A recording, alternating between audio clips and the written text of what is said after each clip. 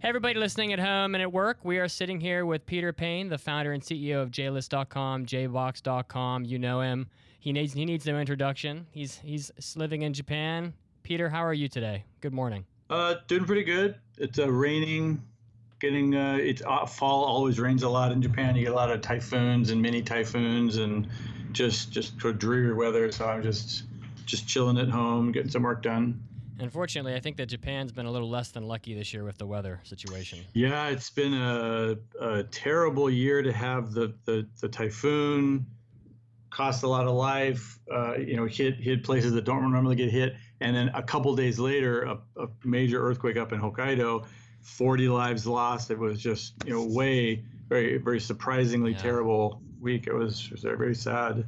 Yeah, we've been talking about all these things on the podcast, and I think everybody's really concerned about the monsoons and the landslides, and I think everybody's just kind of hoping for the best for Japan. But it's a very hopeless feeling because nobody can do anything to stop the Normally, weather, so. Japan is it's kind of like where as America we love the military. We spend a lot of money on the military, and Japan not having really to fund its military quite so much. It just loves to build stuff. So it builds roads and it builds. It says, oh, here's a mountain. There might be a landslide someday, so why don't we cover this mountain in concrete? And they love to build, and normally they're building obviously things to make the country more safe. So you've got like really good floodplains so that there's not a lot of flooding, and they're really smart. Like the baseball field will be put on the floodplain because it doesn't really matter if it gets washed out, and so they really use their land really smartly. But then of course if something comes along and overflows what they can plan for, and the earthquake, like they get earthquakes in certain areas and they have really good standards for building, but then not in Hokkaido. So they just didn't get many earthquakes up there, so they don't have the same standards, and that caused a lot of the damage. Same thing happened in Kobe in 1995. It wasn't expected to be a major earthquake area like other parts of the country, so they had lower standards. And then they just had a massive loss of life. It was over 5,000 people died in Kobe. It's a legendarily terrible earthquake. Yeah, I guess that's kind of like when it snows in Georgia. Like everybody freaks out and the whole state shuts down because they just don't know how to handle it because they're not prepared. Yeah. So, well, yeah, that's definitely, all these events have been really unfortunate, and everyone's kind of been following along and hoping for the best. So I know it's right. But anyway, so happier things. So I hear you guys have a lot of activity going on with some of the games that you guys are working on for Just USA and for JList. So what can you tell us about that? Well, yeah, I've been super busy. If you go to JustUSA.com, which is our main website for the games, we've got a lot of news up there. We've got a lot of new games you might not have seen before.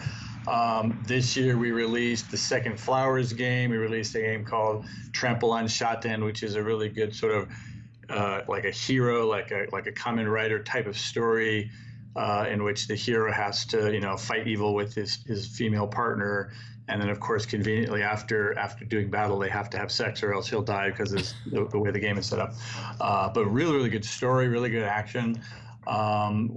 We came out with Eiyu Senkyu recently, which is basically for everyone who's played Civilization, where it's a very involved game where you conquer the world and you've got a lot of different, combat, a lot of different, aspects to the game that are very fun.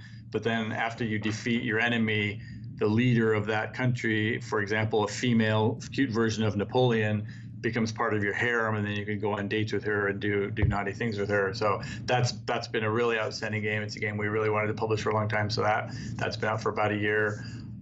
We got out Sweet Home, which is probably the single best sort of harem type of story that I've ever seen, and I've seen a lot.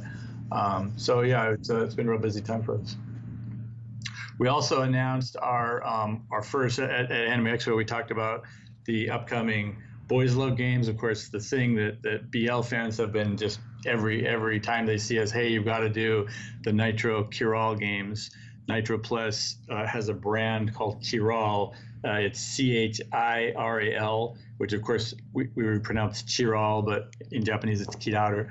So those are the games we've always wanted to work on. Couldn't really get sort of an environment where we could do that. And happily, starting a year and a half ago, we started working with them.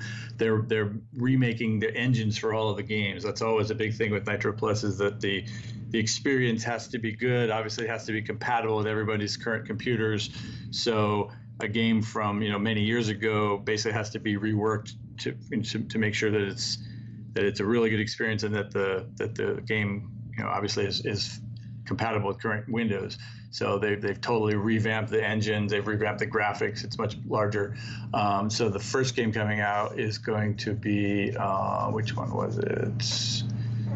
It's going to be Sweet Pool. So that's a very dark and interesting game of the kind. If you're a Saya no Uta fan, Song of Saya fan, that's the kind of dark story you're going to get. It's a fantastic story, fantastic characters. It's not written by Urobuchi Gen, who is the person who wrote Saya no Uta, and he also wrote Madoka Magica, which you may have heard of.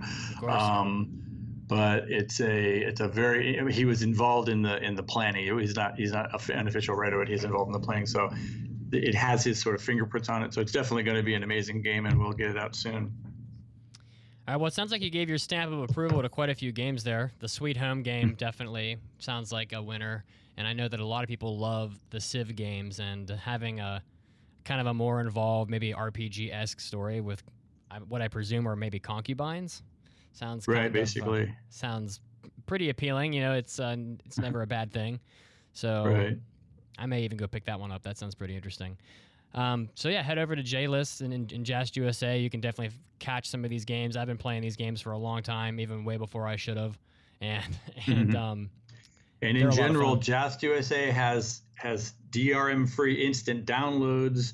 And if you want to buy the package version, you go to jlist.com. That's just sort of how we set it up, because it's easier for the automatic processing of credit cards and stuff through Just USA. And AU Senki has a really nice, like, we have a collector's edition and then like a limited version with an art book, and it came out really good. So that's if you like the really nice stuff that comes with a large Japanese box release, we've got that, but in English. So it was really nice. People definitely love their collector's editions, so I know that they'll appreciate that. So I know that you've been working on some of these games yourself, including doing some translation work for them. But since we're talking about games, I recall from a prior conversation that we were having about Steam, and I'm kind of curious if there's any update as to how Steam is handling the content of these games, because I remember that was kind of a contentious issue. Has anything changed? Right. So there? Last time we talked, Steam had really put the screws to a couple of games that were obviously like Steam is great. Steam is really nice to have, a platform that breathes new life into the industry. I know of several companies that literally only exist at this point to maybe get a home run on Steam and make some money, and that's why they're existing. And if they have a good environment and they can get a good game out and people will be respectful and buy it, that's cool. But then if Steam doesn't sort of give them the results they need, that's their last chance before they go out of business. So it's kind of the last best hope of especially the visual novel industry, which is sometimes the companies are large, sometimes they're real small, sometimes it's 4 guys in a rented office drawing and writing and just trying to make a game that will then hopefully be popular with the fans. So Steam is super, super important, and it's also a little bit sort of schizophrenic where last time we talked, okay, all games were going to be banned, even stuff with a little bit of sexy content, or ones that were being too obvious with the, censor the game, but then release the patch. And then meanwhile, then they changed their mind and said, never mind, we're going to allow everything, or everything that isn't illegal. Well, certainly a game that will have content that they wouldn't want on their platform is reasonable. But then, okay, well, so now, what about something like Saya no Uta? It's a very beautiful game. It's a Cthulhu-based horror game, but the girl looks young. So is that a problem? Yes or no? So, we don't know yet. So we got a bunch of questions. So we're trying to get our first uncensored games up on the platform. Other companies are too. I think a couple of uncensored games have gone up on the platform, but they're quote unquote, finger quotes, Western hentai, which obviously is so it doesn't really feel like the quality of what's available in Japan, and of course maybe doesn't look quite as have the same visuals, so maybe that's why it got approved first, and now we're waiting for a proper Japanese game to be approved. So Well, it's interesting, and we'll see where it all goes. yeah, Peter, you've kind of painted a kind of a scary gray area here. You've got companies that their very lifeblood depends on their next game being a success, and then you have this really gray area about what kind of content could be considered illegal, considering that the characters may look underage at times, and that's Right. either going to scare people that make these games really badly and maybe stifle their creativity, or may cause them to take pause when putting out content altogether. So I hope that Steam It's all very silly. Obviously, like there's a Western a Western comic. I think Alan Moore and some other artists did a pornographic version of the Lost Boys from Peter Pan, and it wasn't really a problem because obviously it's such an obvious type of art that people wouldn't really react to it. But some of the things that those listening to this now have seen, done with a sort of Japanese approach, with a very, sometimes crossing some lines. And of course, that's what's a little bit interesting is the way they do cross some lines. Some of the stuff that we've seen, if it were known more widely, it might cause some reactions that wouldn't be good for fandom. So we pray that no one notices some of the hentai manga that are quite famous these days. Well, I hope Steam clarifies their sort of rules on all that, so that companies that are making this type of content can be confident in the things that they make. So yeah, I mean, we literally are some of the games that people have most wanted us to do forever. We're waiting to move on them, but we have to know that we can get the Steam aspect of things, because like we can just publish anything, and it can be as an adult or whatever. But the unfortunate way of the industry is that people want the Steam version, and then the other unfortunate thing is they want the Steam version and they only want it on 50% off sale. So it's sort of a race to the bottom. And then people will say, well, why are you charging $40 for this package game when I can get it, if I wait, I can get it for, $19 on Steam. And we, I don't want to sort of get on anybody's case. So I said, well, like 5 people did work for a year to get this game. And maybe like the current sort of economics is that like maybe once upon a time, a really big hit game would sell 10,000 copies. Well, now it's 1,000 copies, and maybe it's 2,000 copies if we're really lucky for a physical release. So that's why it's really, it's nice to have a larger access to a larger fan base through Steam. That's cool. But then, it's the economics are getting difficult. And then if we have to say no, and we always have to say no to some game that isn't quite in the zone, or we don't want to spend an extra couple of years because it's a really long game when we don't know what the environment is going to be like in 2 or 3 years. So then we say, okay, never mind, sorry, we don't want to do this game. We are always being approached by Japanese companies, some of whom, of course, have older games or mediocre games or whatever, and we have to say, we're really sorry, we don't think that can be accepted by fans enough to make a profit. So we have to be really like watch ourselves carefully. There's all kinds of games that I would like to do, or if I like an artist, but I have to really ask myself, well, is this something that's like there's obviously like fashions and trends in games as with everything else. And so, are cat girls popular this year, or are, just different kind of stories. So we try to say, okay, what is popular right now and what's going to be popular, still be popular in a couple more years. I believe we finally have an Otokonoko game coming out. Hopefully it's not past the boom of trap booms, but we'll see. Yeah, that actually brings me to an interesting question. So, people forget sometimes that anime is a business, and it's all about return on investment, right?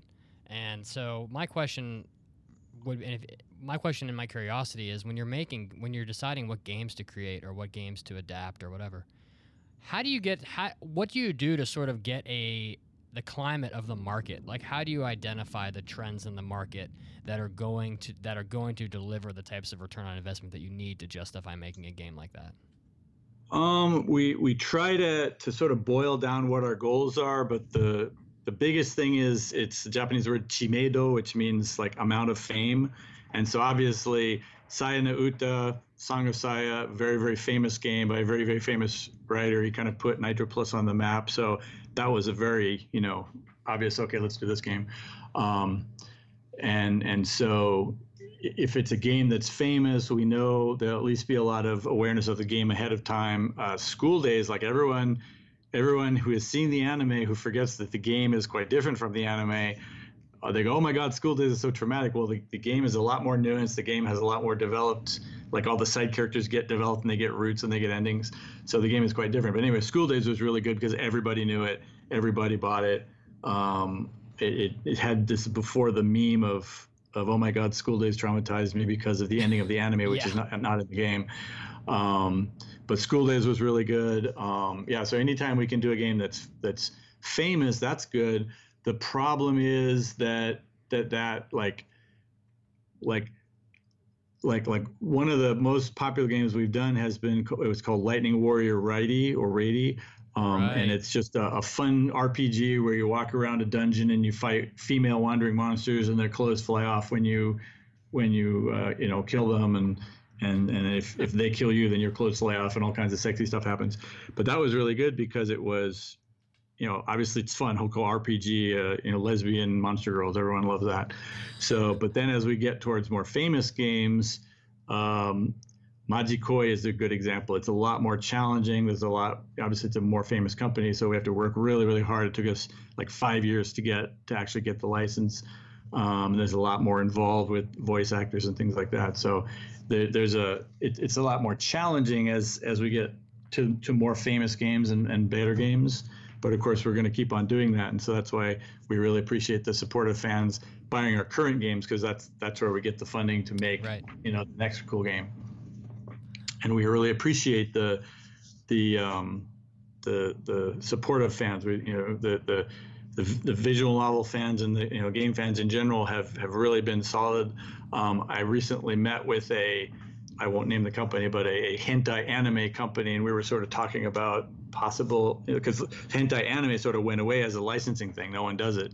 And I was sort of talking with the staff there, and part of the issue is Musicland and Suncoast Video went away, and there's no place to sell, a DVD of hentai. Okay, that's reasonable, but the other big part of it is that fans of that media just sort of took the idea that it's out on the internet, just download it, and then like 100% of fans did that, and of course that's not good for the people who are in between licensing and trying to make DVDs, and that's basically when fans complain, well, hey, there's no uncensored hentai anymore. Where did it all go? Well, that's basically the fans chose, online free versus, media. Obviously, people have different like I don't have a bunch of DVDs myself anymore, but they didn't really support the hentai anime licensing, and so it went away. And it's kind of a different industry than games. It's a little more resistant to change. Games, at least we can work with Japanese companies and they'll say things like, well, we want to sell this game for $120. And we'll say, well, $120 is kind of above the price to sell this game, even though you think it's the greatest thing ever because you made it. I think, $35 is a better game. And so we work with the companies to get their expectations and our expectations in where the fans will be supportive.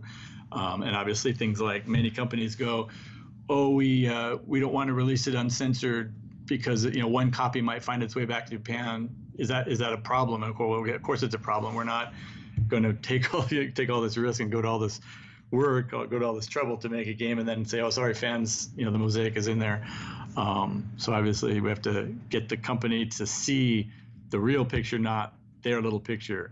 Like, remember that Japan is the Galapagos Islands, basically. It's a place where companies can do okay and they can sort of grow, and they don't need to take on really challenging actions. They don't have to really just ask themselves how far they're willing to go to compete.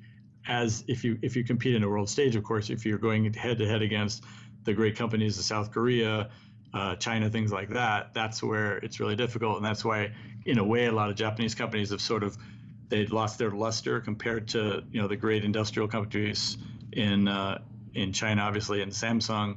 And then you just, what's Sharp doing? Well, Sharp couldn't really survive. So I think Sharp joined with Panasonic, I believe, which is interesting because Sharp was made by the son-in-law of the founder of Panasonic. So it's kind of neat they're coming back together again. So you made I'm just for my curiosity's sake, the $35 to $120 sort of negotiating points. Is that a lifelike depiction of where the starting place is for negotiations when you start discussing how much to charge for a game? Pretty much. I mean, they understand that the West is different from Japan, but they still would like to they would like to work in the easy framework of Japan, not the more difficult framework of working with the outside world. And sometimes, you just see that, it's just odd. I mean, that's what a game costs in Japan. Like 8,800 yen is probably still the average price for a game, which would be like $75, I guess, right now. Yeah, and obviously that's something that, even a fan who buys a game every month, they're going to buy a game. They can't buy 19 games if it's $75 per month. And so the package industry has sort of fallen off a lot, even though they give you cool things in the box. And there's sort of a reason for it. And it's kind of funny that, as we talked about before, anime itself, I guess it's changing a little bit because of Netflix and Amazon and other companies funding now. But really, anime still is all about a bunch of companies will come together. They'll form a holding company, which is called a committee for the promotion of Madoka Magica, and different companies do different things. But the animation studio, which obviously we would probably think is the most important company because you wouldn't have anything without them, they get like a small payment. And then if the Blu-rays sell, they get most of that money. And so if the Blu-rays sell, like Mr. Osomatsu was a huge hit, just 40,000 Blu-rays sold at $88. It's that really high price. Yeah, wow. Every fan bought it. Every fan collected it. They get the little, whatever they give you inside the DVD or the Blu-ray. And that was fantastic. And the company did well. But then other times there's, there was a really good anime called Scum's Wish, which is a romance, it's almost a parody of a romance where like every episode some new relationship is revealed, and this girl loves this guy and this girl loves this guy, and then two of the girls hook up unexpectedly. And that's why, of course, I'm a big Yuri fan, so I liked it because of that. And it was really cool. I promoted it on JList a lot. I pushed it a lot. I got a lot of fans out there. If you've seen the girl above the other girl, and it's the first girl saying, "But Echan, I'm straight." And the other girl says, "So spaghetti until it gets wet." That's me. I mean, that graphic can promote the show. And it did okay. I mean, it got a lot of fans online, but nobody bought the Blu-rays. It sold 300 copies per Blu-ray or something. So it was a financial failure. And I was just really bummed, like, oh man, this is such a great show. You just never know which shows will become fantastically profitable for the industry. Like, of course, Your Name was just ridiculous. Oh, ridiculous, yeah. And then which shows will be, and Your Name, I swear, it's really frustrating when you sort of investigate the industry. The director got some amount of money for making this movie, and he didn't get any type of residuals for the massive. I mean, it was the most watched anime or most of movie ever. It beat Spirited Away. It was just a thing. You'd go at 4 a.m. to a movie theater, and it'd be full of people watching it again at 4 a.m. That's in so Tokyo. Crazy. Yeah, to not get residuals is so disappointing. Yeah, and they didn't for me, it's like if you had a system where the actual animators, if you crossed, whatever line, okay, we've sold 100,000 copies of the Blu or whatever, and if they get some really cool bonuses, and then everybody wins, that would be fine. And if we knew that was a system in place, of course, fans would probably buy more Blu-rays because we want the actual guy doing the animation in hopefully Japan, but maybe it's in Thailand, maybe it's in South Korea, maybe it's in the Philippines. We want them to profit too. And currently they do not appear to profit extra in that type of situation. So it's one of the sort of, again, like Japan is not very good at changing. They only change when they have to change. And as JList, literally whenever the economy would turn down here in Japan, of course, we'd often get a recession in Japan, but things would still be fine in America, which is great for us because our customers are in America. And we love it when there's a recession in Japan because we can go to these companies and say, hi, we want to work with you. And now you have to work with us, don't you, bitch? Because there's a recession and you have no choice. And they say, sure, okay. And if the economy was really good, they probably would have said, oh, it's not important. We can just not take this weird risk of dealing with this American, and he's going to sell our game in America in English. It's a point of leverage. They'd probably prefer not to take that risk. Wow. Yeah, it's a point of leverage for you for sure when that kind of thing happens. So I know that you've been working on some of these games recently, and we were discussing earlier in the week. And I know that a lot of people play these games and they enjoy them very much, but I don't think people have a whole lot of insight into what happens to make these games, to bring them to life. For you, so you for example, being bilingual, you were mentioning that you were working on translating some of these games. And I was actually curious myself as to what the process looks like for not only for receiving the Japanese dialogue, but translating it into English and how to get it back into the game. Do you yourself or your staff, are you creating the artwork for these games? Like, what is the actual process that you go through? I know that's a very large question, but I would probably ask to start with the translation process, since that's what we were discussing earlier, and I think that would be interesting for people. Basically, it's first of all, one of the problems with visual novels is that they're often huge. Like the rationale behind why this game costs $88 in the Japanese marketplace or whatever is that, well, it's a 24-hour experience if you played it straight through. I mean, you got a lot of gameplay to get every single ending. Yeah. And so, especially if you play some of our older games, one of the best games we ever made is called Tokimeki Check-In. Mm-hmm. And basically, you're the owner of a Japanese inn, and all these different girls come to stay at your inn. So it's just a harem story, very, very got a lot of cool, fundamental Japanese traditional elements in the game. But then it's a really good story. And that game had, I think, 17 endings, all of which are like a 2 or 3 hour. Like once you get into that ending, then you're playing 2 or 3 hours to finish it. It was just incredible. It took us a year to translate, and it was really good because it was popular. But it's just like looking back, I go, man, how did we do that? It's you have to pay a guy a year to do that, and then of course editing and all the other things you have to do.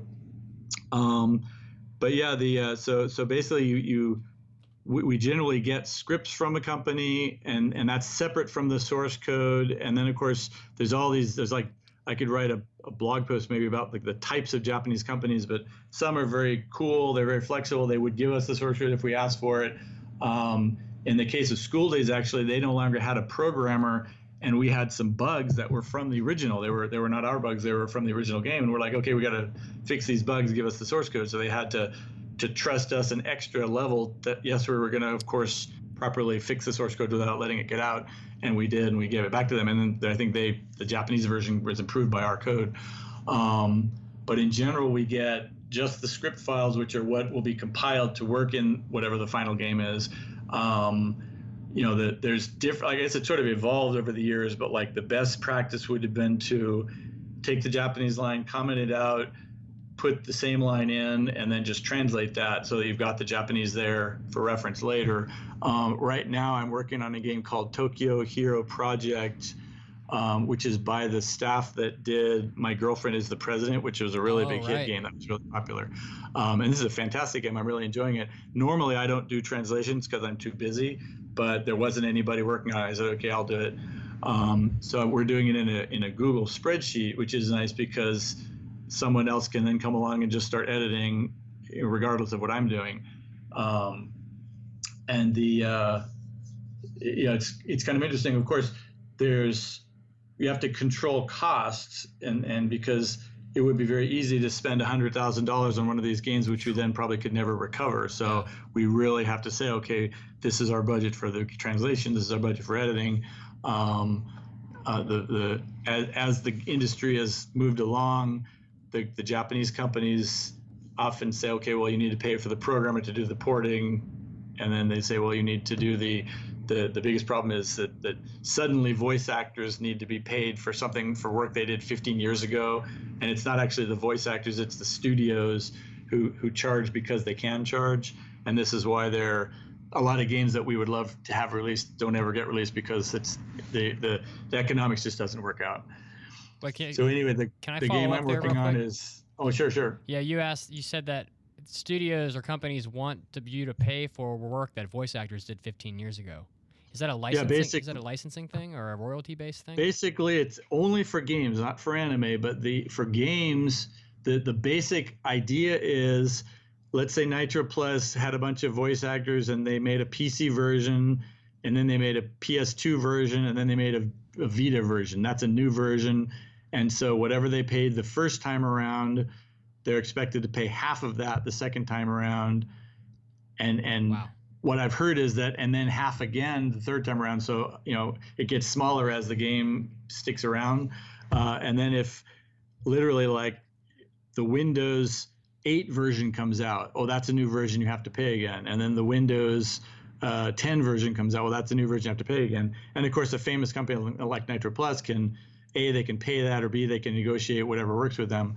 But for us, it sort of became a club for certain companies to wield and say, hey, you want to make that game, you have to pay us this amount of money, or else you can't use our voice actors.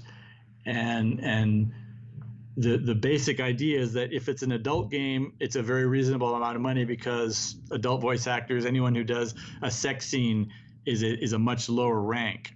But if you've got a game of, I don't want to say the game, but certain games with really high level famous voice actors, that then becomes a difficult proposition. You've got, negotiations, but then the company says, well, why should we negotiate? You have no choice but to pay what we want, or scrap the game, which is an option, but it's very, very frustrating. Wow. To the point that I've told, it's not the game companies, it's the voice actor studios. And by the way, the voice actor studios, often the voice actor is no longer there. He's not going to get that money. It's just the voice actor studio that happened to have the contract for voice actor A. Usually it's male, by the way, not female voice actresses, right, but male voice actors. And they can see this as a way to get some large amount of money. And I've advised the Japanese game companies, you should sort of, as an American, I would say, of course, we're famous for suing. So I would say, I think a lawyer could get involved and say, you are actually, harming commerce with these after the fact. It's not like they have a contract that says this. It's all done, like, it's an understanding that when you make a new version, like an English version, you will pay your voice acting fees again. And I'm like, well, okay, if it's not set in stone as a contract, and if you're just sort of making up along the way, you're kind of harming commerce in a pretty negative way. Perhaps the government could get involved and say, stop doing that, because that's one of the things government is there for. So, but they're not litigious. Do companies tend to take pause when you make a comment like that? When you suggest getting the government involved? They wouldn't do it, because it would involve fighting with the company they have to work with next year, and so they've got their current relationship with that company, and they would lose access to the voice actors that they need for their next game. So they never do that. It's one of the problems with the industry. I love voice actors, and all of them are great, but if they're going to get the money, that's something we can negotiate. And one of the good things about things like Kickstarter is that here's this goal we need, and one of the reasons we need to get this goal is that we need this person's role and this person's role and this person's role to properly be voiced. But sometimes it's very difficult, and certainly some games that we would clearly have loved to do haven't been possible, especially otome games, which are visual novels for girls. It's like the girl stories that aren't adult. Like, one of the problems is that anytime the voice actor doesn't actually do adult and he's male, then it's like, 10 times the fee is 10 times what it normally would be. So very, very challenging. Do you feel like, I know that, well, first of all, I know that Japan is very relationship oriented and very concerned about maintaining social harmony and things like that. So I'm not really surprised that they want to protect the relationships they have with people that they work with. Yeah. But is it even, and I don't mean to ask a question that may be from a place of ignorance, but is it even possible? Is it possible that it could be more affordable to hire different voice actors rather than pay the price to the prior organizations, or is that even possible? Possibly. We always assume, because we're that type of fan too. Like any fan of a certain game who loves it would be offended by us changing the voice actor. And I was like, we could do it in English. We could say, okay, we'd have an English dub of this game, which we've never done. Well, we've never done except for Sonico. We did it for Sonico. We brought Jessica in to do the English voice. But it was a very involved process, and it took an extra 6 months. And it was there's a point where that would be something to consider, especially if we wanted a game to be obviously like we're happy to sell to the hardcore visual novel fans who want voices in Japanese, but maybe it would be better if we did an English dub. But it's just not our specialty. We've never done that, and then in Japan that would be really hard to do. Yeah, I could see offending fans of the original game could be a problematic Yeah, issue. and like certain types of games and certain like a really hardcore porn game, people don't care so much, but like the Nitro Plus Cure-All games, we're very mindful that the most dedicated fans, we want to make them happy so that they will pull in the next level of fans and evangelize the game for us and help make it a success. And so we're basically just taking that as the approach we should do it. So hopefully they'll be super happy with the result. Well, it sounds like it's a pretty involved process that has a lot of different people with their fingers involved before you get the final product. So it's definitely it's the translating, which takes months or years if it's not done right, but certainly takes months. The editing process, obviously everything has to be edited. The programming, normally that's like 1 or 2 months. The quality check, things like that. So it definitely is an involved thing. What we always are on the lookout is, what we would love for companies to make is games that are shorter, have a more specific, like if it's an adult game, is it got a fetish, and bang, give us a short game that we can get out quickly. Fans can like if the translation is shorter, we're always going to charge a lower price, like $15 or $20 if it's depending on the translation. So then it's good for fans. They can buy something, have some laughs. The company can get it out quicker. We can get out quicker. So we're always looking for that. But we always end up with these games like the one I'm working on is 35,000 lines, and I'm just I'm on 15,500 or something. So I'll just keep plugging away at it. I think when you have a conversation like this and you start discussing the complexity of the process, the people that are involved, how much work it is, I think it really helps to sort of open the eyes of the consumers and show them that this is, first of all, you should never pirate a game like this because of how much effort it takes to create it, but also you're sort of justifying the price of the game, even if it were to be the price of the game as it is in Japan. When you consider that there's multiple companies involved and so much effort, and it sort of helps to justify the cost, I think. And right. And of course, part of the cost is that every game we do is, of course, we're licensing it from the Japanese company, so they're getting their percent back, which is very important for them. And of course, they use that money to fund their next game. And so it's all this big complex ecosystem. So I understand that everyone has downloaded something, and I've downloaded something too in my younger days. So that's fine, but just make sure you're supporting, you're casting your votes for the thing you want to see more of. And if you like Nitro Plus, well, they're amazing games. I can't believe the number of games I've just enjoyed working with that company on. And so you should definitely be supporting that. It's very thankful, and we're very happy that fans have been supportive. And so again, we're always trying to be positive. And if someone pirates something, like I said, we've seen a lot of fans say, I pirated that a long time ago and I wanted to buy it. That's really cool. So I like that sort of approach. And so I love this industry. It's a fun place to be. It's so funny how long I've been doing this, because I was looking back. Some guy just tweeted on we retweeted on our Just USA Twitter account, but he said like, yeah, like more than 20 years ago, I got into the first 3 Just USA games, which were Three Sisters Story, Season of the Sakura, and Runaway City, which I translated all while doing I worked in a government city office, and I was like busy translating, and they all said, wow, Peter, you're so like industrious. Why are you working so hard? Oh, I love my job doing, like work for the city, and I'm just translating my hentai game back in, where they can't see. So, but yeah, I've been doing this for so long, and we literally started out with 1 game, and then 2 games, and then 3 games, and sort of proving that it would work. And of course, fans were supportive then. They've been supportive over the years, and then of course a lot of other companies got involved, which is fine. But yeah, it's been interesting. It's been an interesting ride. I've got this thing. I wish anyone. I want, if I ever meet Stephen King, I want to give him a copy of Sayonut and say, just in case you don't know, there's this whole other type of novel that you've probably never heard of from Japan. Please play this and tell me what you think. That would be like one of my things that I could do that, but he's not. He doesn't get over to Japan very much. I mean, you've made a career out of this. I mean, and the way that you describe, your job, you work for the city, and then at night you're translating these games. I mean, it almost sounds like the plot line of like a hentai or an anime, to be honest. It really does.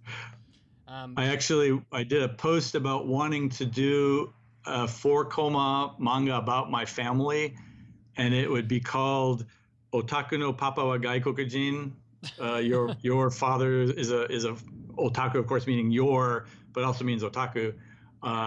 Your father is a foreigner, and it would be like a parody version of me and my wife, who of course runs our company and is always breaking my balls for something I'm not doing right in relation to the business. But then of course she's a sweet, supportive wife at home, so she could be in the character, and my kids could be there. And like my daughter works really hard at trying to beat my son at English, but he always just beats her with both hands tied behind his back, and she's always mad about that. And it would actually make a pretty good, like, just manga, and then it'd just be kind of fun to do. And it could be like a parody of, and like we do like go to America Convention and then do some jokes about what it's like in the American convention scene and things like that. It'd be kind of fun. Well, you definitely have time to do it if you want to. Peter, I wanna ask if you have any other specific things you want to say about the making of these games, because I do want to get back to. I do want to ask you one more time about if you have any specific special product offerings or things that you want to discuss regarding JList or Just USA. But I also want to give you a chance to kind of wrap up the video game discussion. The one thing is we're obviously working with a bunch of different Japanese companies to help them make their products better. There's a company called there's a company called Ninetale that has a really nice game called Venus Blood Frontier, and it has a Kickstarter. So if you go to our social media, there should be links to that, and you can go take part in that Kickstarter. It's a really nice classic JRPG, really, really well-regarded game, and we're working with the company to make sure, like, the editing, because again, this is a Japanese company doing stuff themselves. We're like, you probably need some help. Work with us. So make sure that the product is, the final product is going to be what people want. So we're helping QC and working on that game and promoting. And of course, our other news is we're going to be doing games in Chinese. Flowers, which is a really beautiful visual novel series about girls who love girls in a school setting. We've got the Chinese version of Flowers Spring will be out at some point. So we're trying to obviously tap, go where the fans are. I'm actually looking at the Venus Blood Frontier Kickstarter right now, and cool. It hasn't met its goal yet. So if you're listening and it sounds like if you're interested in supporting the English localization of a game like this, I can tell you that the artwork looks gorgeous, and I'm definitely tempted. So I may throw my hat in also. Well, Peter. Yeah, the Kickstarter system is nice because fans can help. It's very beneficial to the industry. Hopefully, it's in yen, but it's hard to calculate anyway.